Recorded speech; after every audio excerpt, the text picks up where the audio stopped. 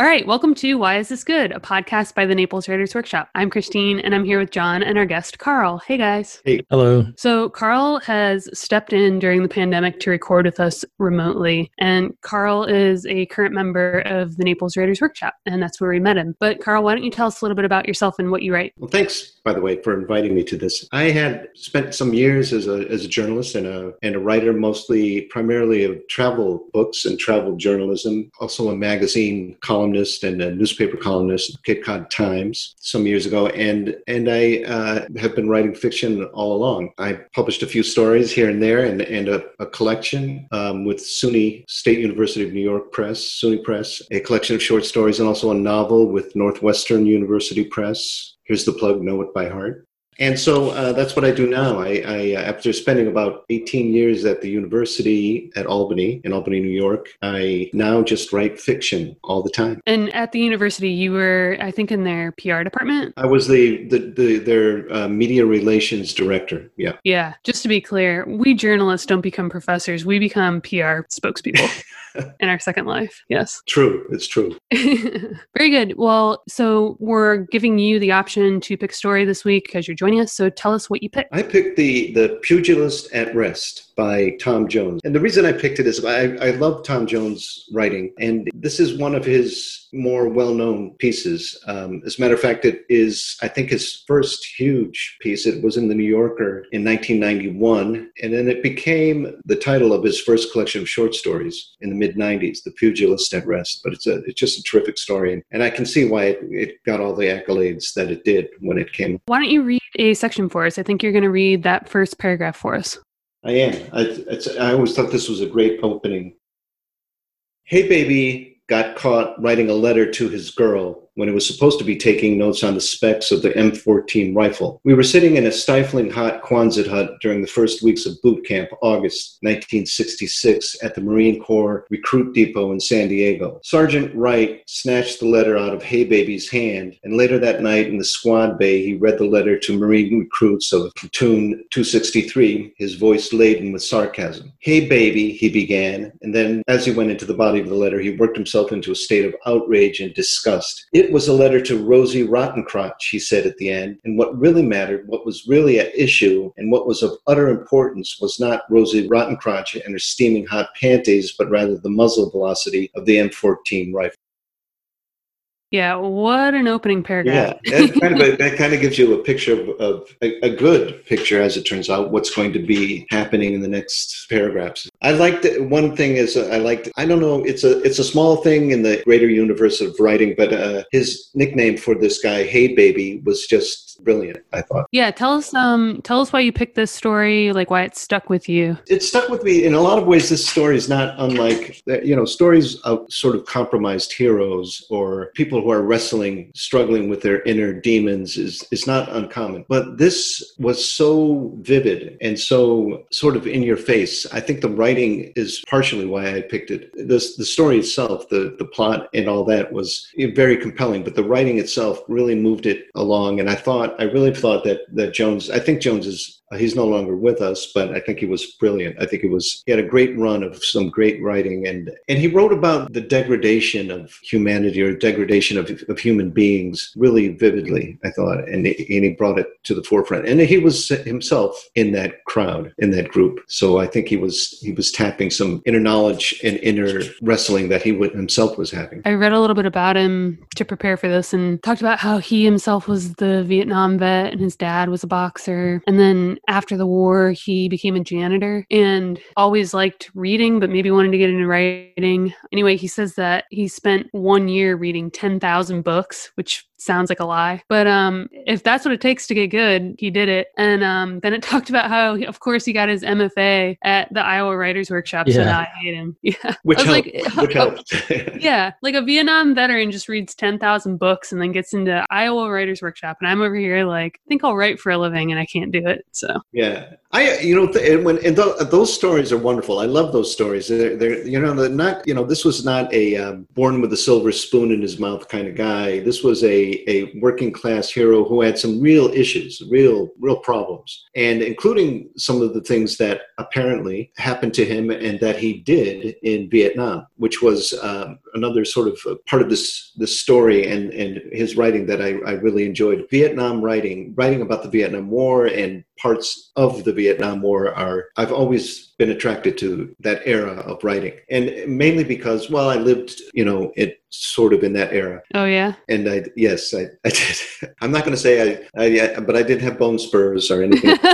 I did. I was actually in the draft. I just didn't get drafted because the end of the war, my brother and I both, as a matter of fact, the end of the war happened about the time that we were eligible for the draft. Wow. So we registered but never got called. And that's a whole story in itself, I think. So there's a generation of young people, men and women both, who experienced that war in a much different way, much different way than the young generations experienced the World War II or even World War I. It's a whole different game, the way we viewed the war and the way we viewed going to war. Right. When I learned that he had been a veteran himself, I kind of realized that this is what people talk about when they say, like, write what you know. And the strongest part, I think, of this piece is the voice, and it's authentic, and this can't be faked. Someone that had not been to war or was not even like born in that era would have to work so hard at a story like this to achieve that voice. And sometimes it's like, if you have to work that hard, you're not the one that should be writing it. Right. Not to say that like you can't write about experiences that you haven't had, because I think that's a really good exercise, like as a human, to try to understand. But this is a guy that knocks it out of the park because it was his experience. It was. And there's a specialized language that you use around, that he uses around the whole Marines experience, which I always found it fascinating. I mean, there's a language to everything. Every profession, every group has their own sort of way of communicating and lingo. And the Army or the military is one of the biggest. I mean, a lot of the words and phrases and so on and so forth are really very rich in and of themselves, but only, like you said, only a person who's been there would have all that knowledge and all that background to write that. And if you didn't, it wouldn't ring true. I could never do it. Right. Yeah, I think that's the point, is like, you might be able to achieve it, but you're not going to be able to like make it feel natural. And that's usually like the missing piece. Right.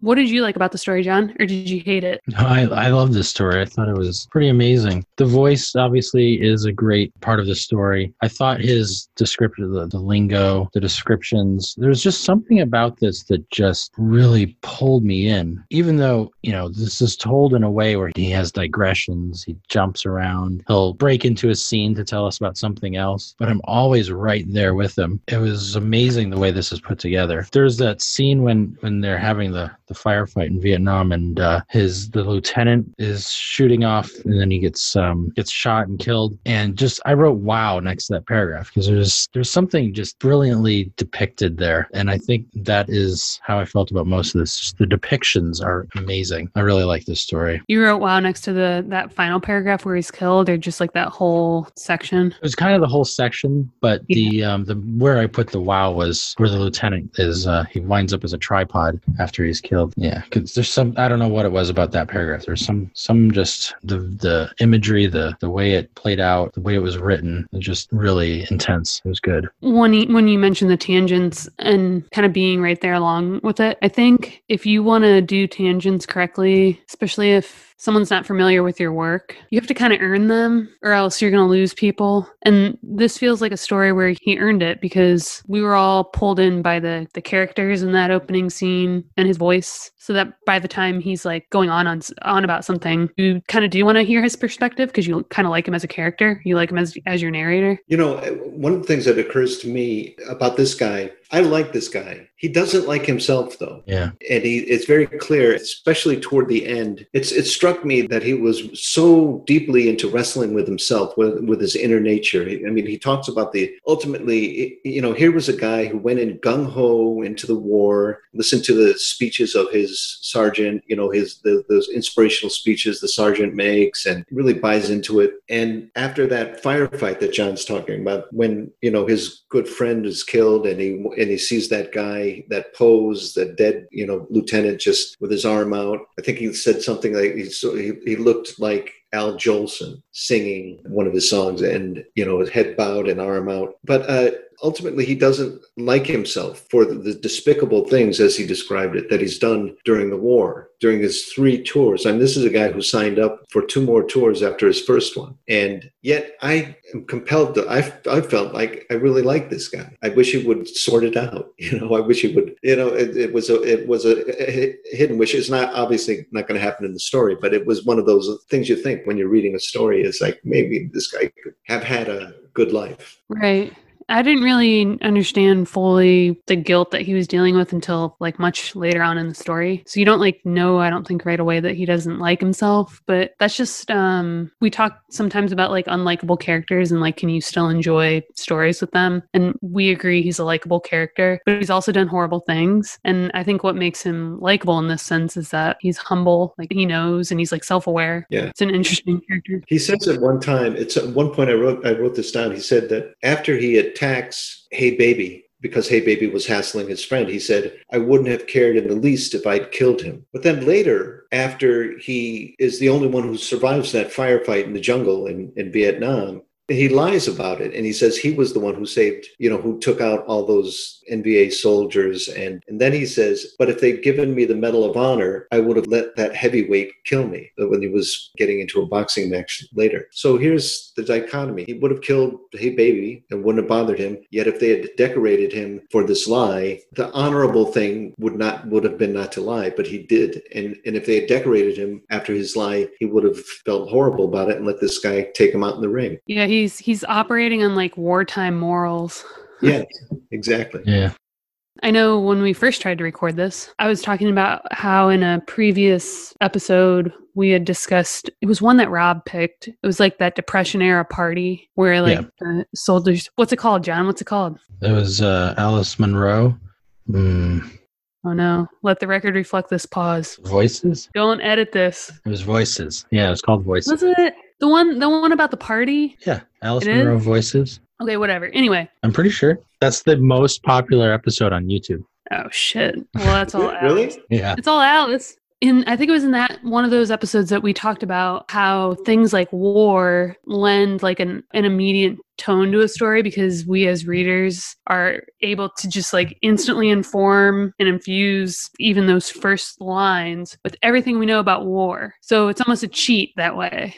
Like if you open any story and it was terrible after the first sentence with something like they were in the barracks and they heard gunfire, like I see it and you didn't describe it. Like I'm doing all the heavy lifting. And then a really expert writer can benefit from not just the scene setting and all that, but like the tone that it lends, because there's several different types of war movies, right? There's sad ones, there's action ones, there's like hero villain ones, there's like really somber fucked up ones. And this one, especially when it's Vietnam, you're using everything you know about Vietnam and reading it that way. Like it's doing so much work. And I know in that episode we talked about other things that do that much work for you as a writer, but I can't think of any. I think maybe I mentioned like alien movie, like alien stories. Like if you introduce an alien, like I have a million movies that are doing that tone for me. It's not even necessarily books. If you introduce like a wizard, anything that you've seen on screen. And it's interesting because a good writer like Tom Jones can, despite you reading with all these preconceived notions, stand out among war stories, right? Yeah. This story has serious resonance with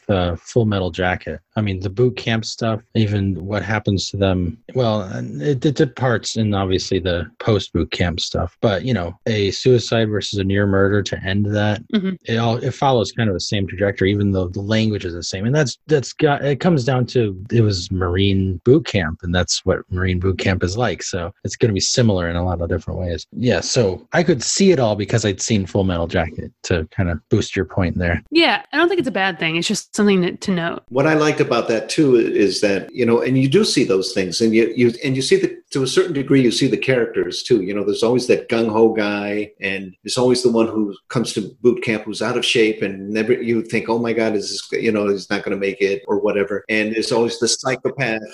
In this one, I was really struck, by his friend. And here's the juxtaposition too. Here's his buddy, the narrator, herein always called the narrator because we don't know his name. He never gives us, even though this is a very intimate intimate story. It's told in the first person, which makes it very, very intimate. And we know what's swimming around in his head all the time. We never know his name. But his friend, so he's gung-ho in the beginning, and he's listening to the inspirational speeches and so on of the Sergeant Wright. Yet his friend Jorgensen is ambivalent about the whole thing. He wants to be this artist in a Soho loft who has nothing to do with war. He wants to write or paint or whatever, and he smoke weed all day long and hang out, which was kind of the ethos of a certain group of people in the 1960s too. And he fit right in. But now he's in the Marines. The draft will do that to you, you know?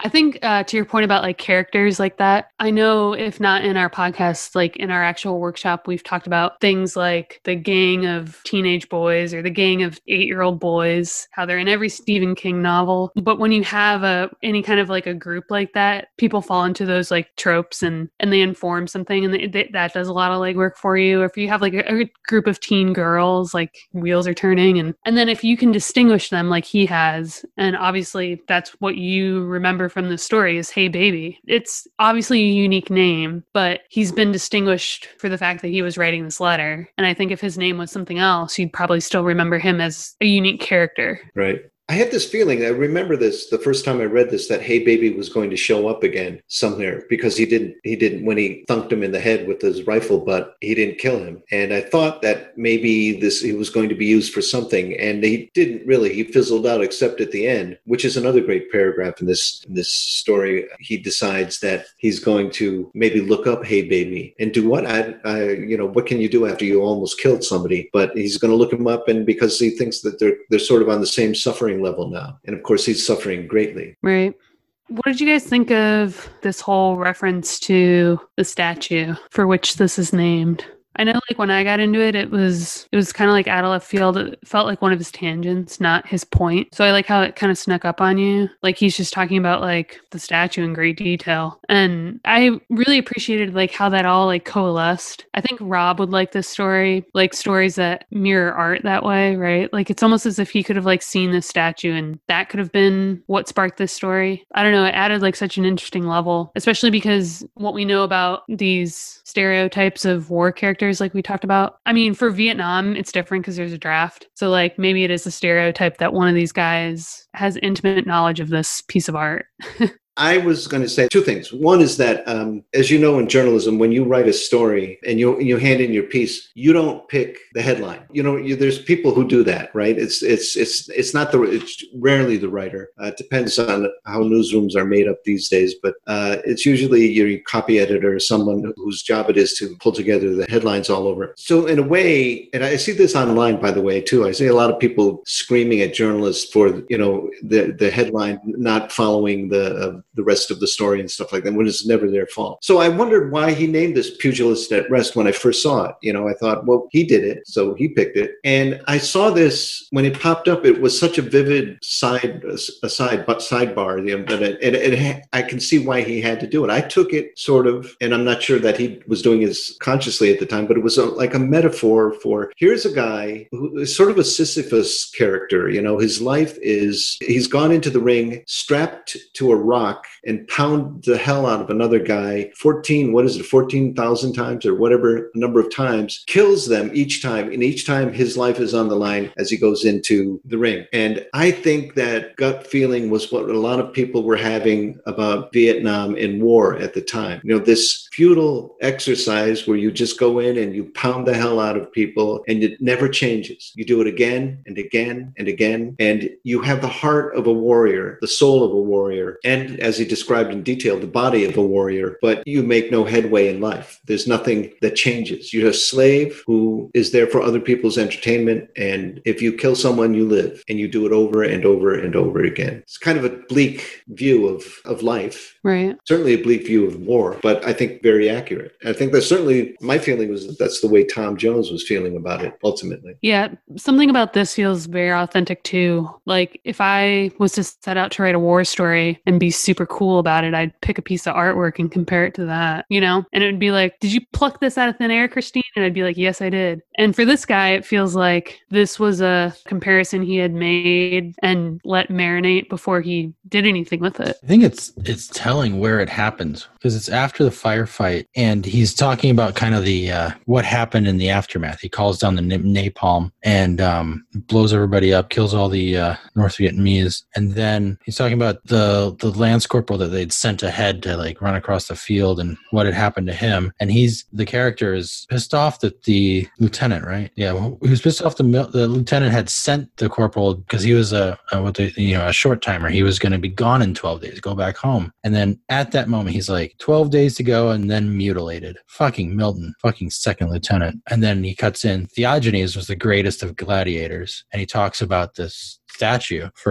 talks about Theogenes, and then he talks about the statue that might depict Theogenes. And then he cuts back into the scene. I cut and ran from that field in Southeast Asia. I've read that Davy Crockett, hero of the American frontier, was cowering under a bed when Santa Anna and his soldiers stormed at the Alamo. What is the truth? But then he goes on, and there's a paragraph. He's like, I got over that first scare and saw that I was something quite other than that which I had known myself to be. Hey Baby proved only my warm-up act. There was a reservoir of malice, poison, and vicious sadism in my soul, and it poured forth freely in the jungles and rice paddies of Vietnam. I pulled 3 tours. I wanted some payback for Jorgensen. I grieved for Lance Corporal Haynes. I grieved for myself and what I had lost. I committed unspeakable crimes and got medals for it. It's like he inserted that discussion about Theogenes and the statue right before he explains what happened to him. And so we make this connection between the two.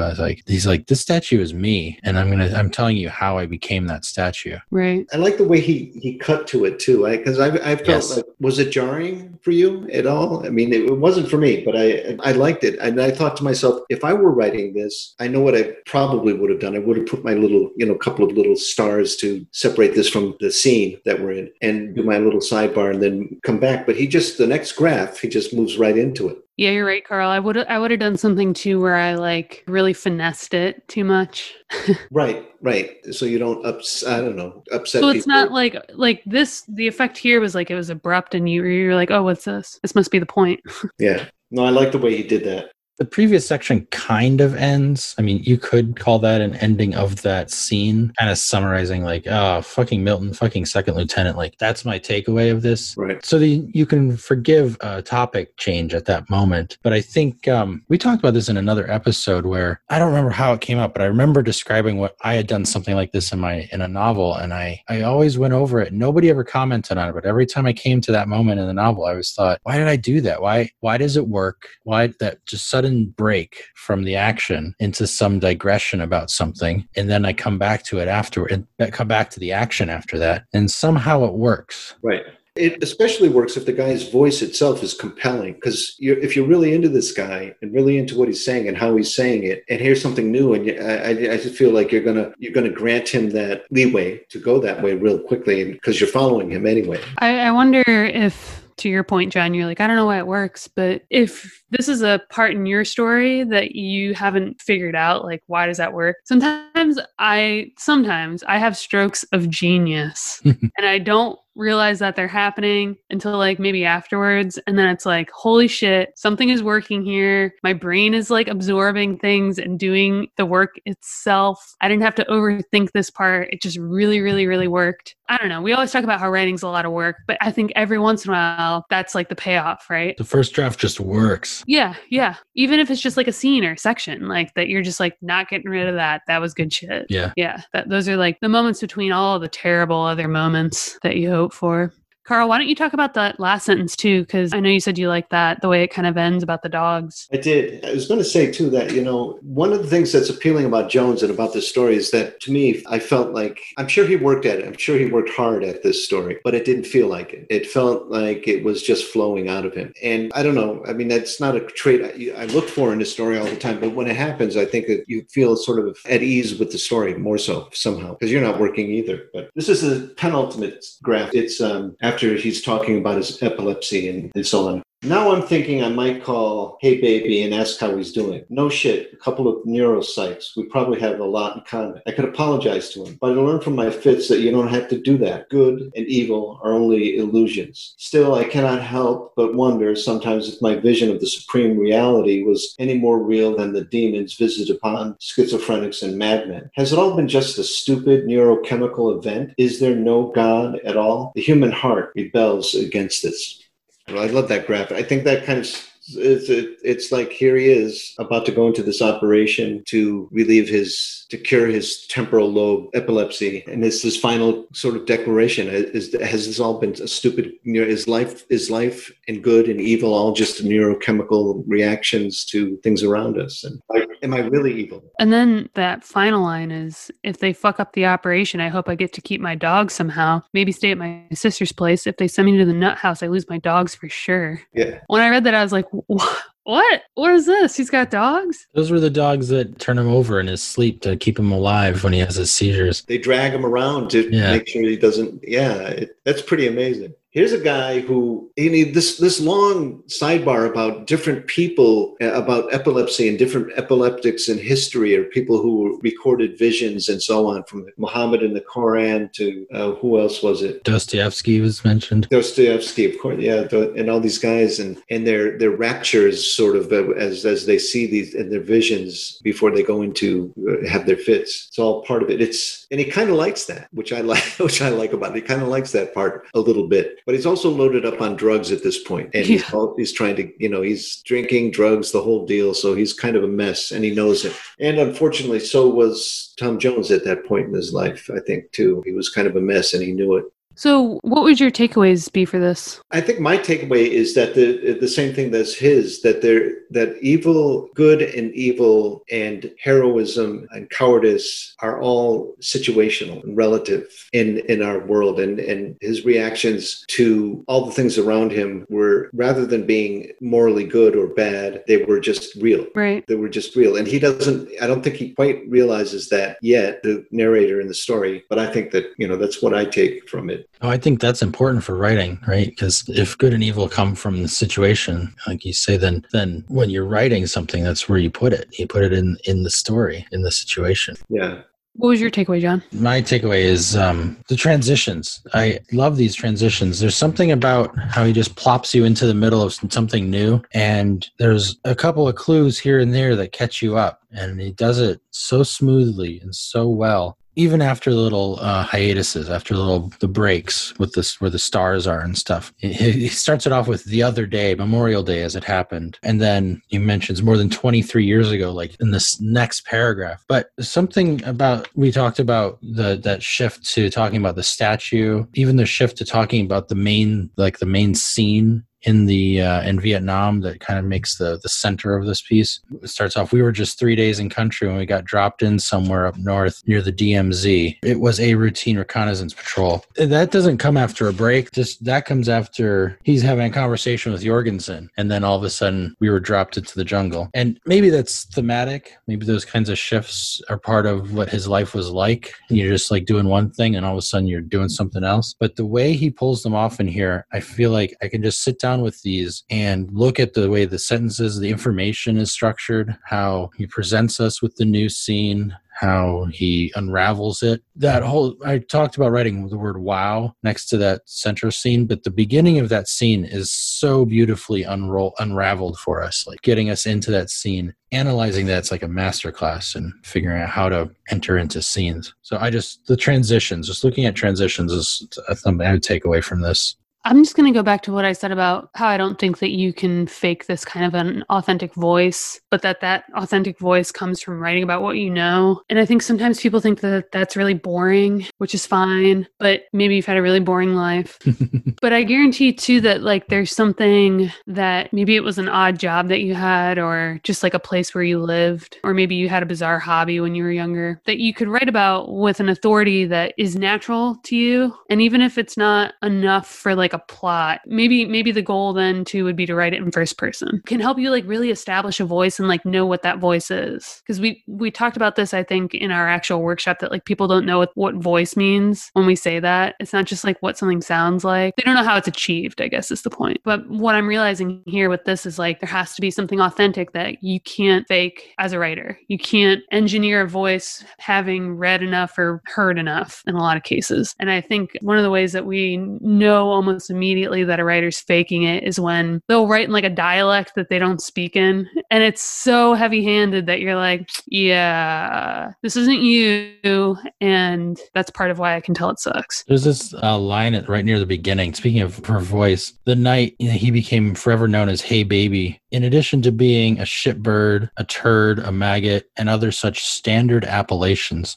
I love the phrasing there, just that word, appellations. Yeah. It's part of the voice. It's like, this is the guy who's telling this from, 30, 40 years in the future, telling us about that scene. I marked that word. It's like, appellations. That's good. Yeah. Yeah. This is a guy that you can tell read 10,000 books because I learned some words. Yeah. But it doesn't sound like he's forcing it either, too. No, exactly. That is also something that he's earned. That's authentic. That's not, Christine, did you use a thesaurus? Yeah. I'm like, yeah, I can't even say it. Very good. Thank you guys for this great episode. Thank you. If you enjoyed this episode, consider subscribing to our monthly newsletter at our website, napleswritersworkshop.com. And for daily writing tips, industry news, and great short fiction, join our Facebook group at facebook.com/groups/Naples Writers Workshop.